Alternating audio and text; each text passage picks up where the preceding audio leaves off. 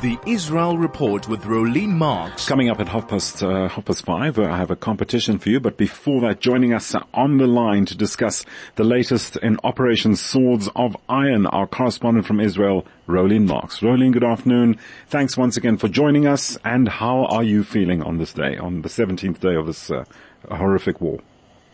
I must just tell everybody, I'm going to say it again, Michael is the best. He asks me several times a day, he checks in with me to see how I'm doing. He is the absolute best. So I want to just say thank you to you, Michael, and thank you to everybody who's sending messages. And to our non-Jewish listeners who are listening, please check in on your Jewish friends, because we're not doing okay. It's a very, very scary time for us, not just in Israel because of the war and because of the immense grief we are all feeling, but for Jews around the world who are feeling under threat and unsafe and very, very vulnerable. So, Michael, hugest hugs to you for just checking in multiple times a day and doing everything you can to cheer me up. But yeah, we are now over 2 weeks into our war with Hamas, and I do stress it's a war with Hamas.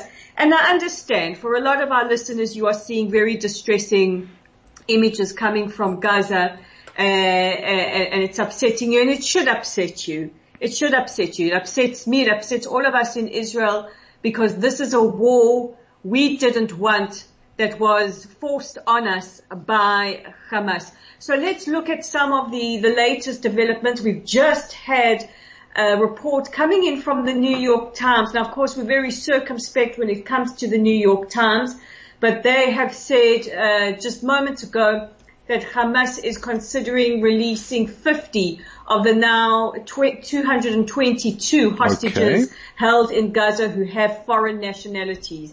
Now, as we know, Hamas, as of today, are holding 222 people as hostage. This number could go up. And on Friday night, they released 2 Americans, Natalie and Judith Ra'anan. They did not have dual citizenship. They were American citizens. They released them. And they said in their press release, for humanitarian reasons. Let's be very, very clear.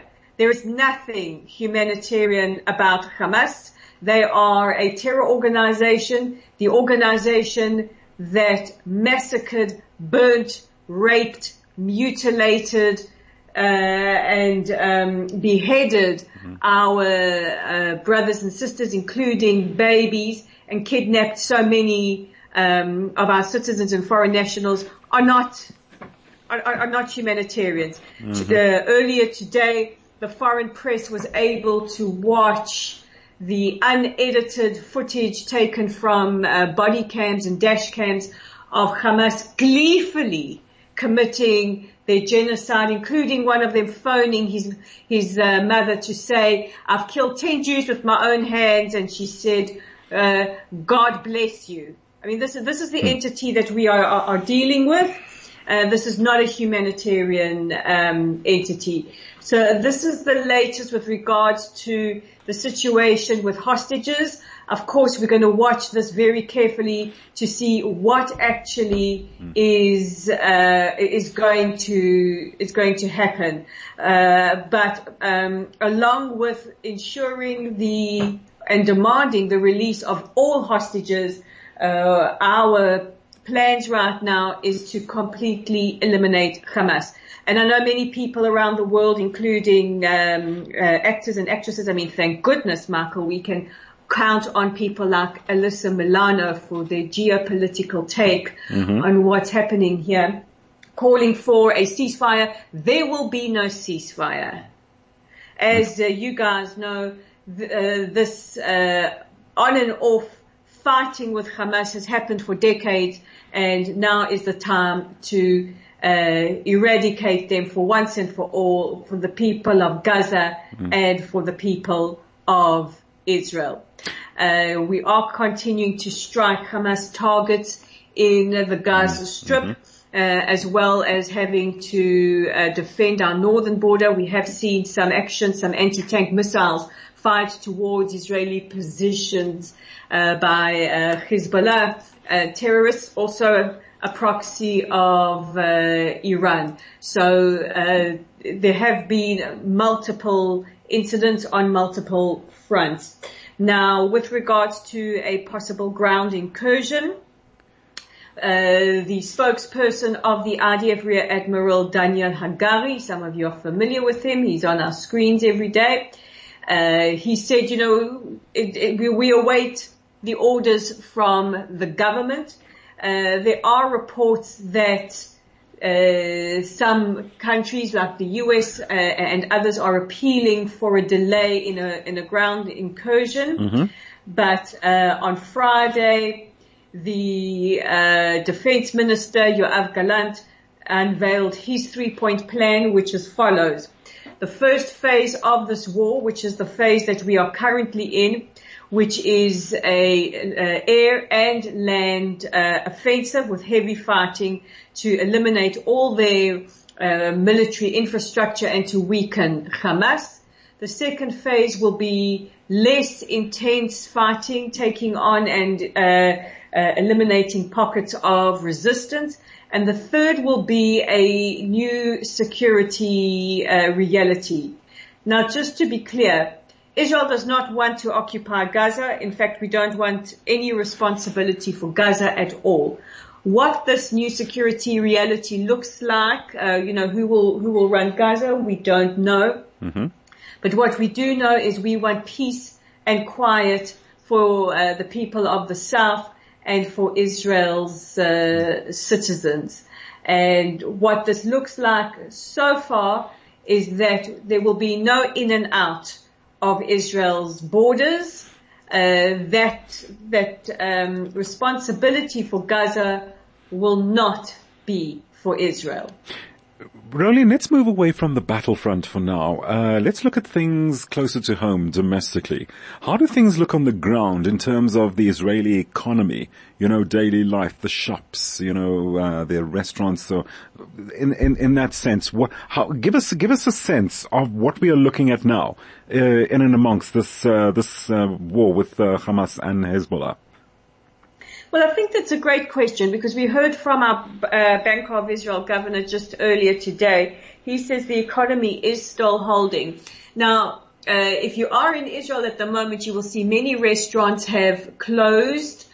Many non-kosher restaurants have koshered themselves. Restaurant owners are cooking for our soldiers. I think we will probably have the most well-fed army in the history of armies, because that's the focus. There's a wonderful Druze woman in the north, in Daliat al-Kamir. Her name is Noura. She owns Noura's Kitchen. Noura has said that all the soldiers of Israel are her children, are her angels, and she is cooking exclusively for them, which many restaurants are doing. A lot of shops are closed or opening for limited hours because a lot of their staff have been called up. We also have to give a huge applause to anybody who's working in an office, anybody who's working in retail or anywhere, because that is serving on the civil front, making sure our economy is going, our businesses are going. I was in the mall here in Modi'in yesterday. There is much stronger security. Your entrances are closed except for a tightly controlled one entrance.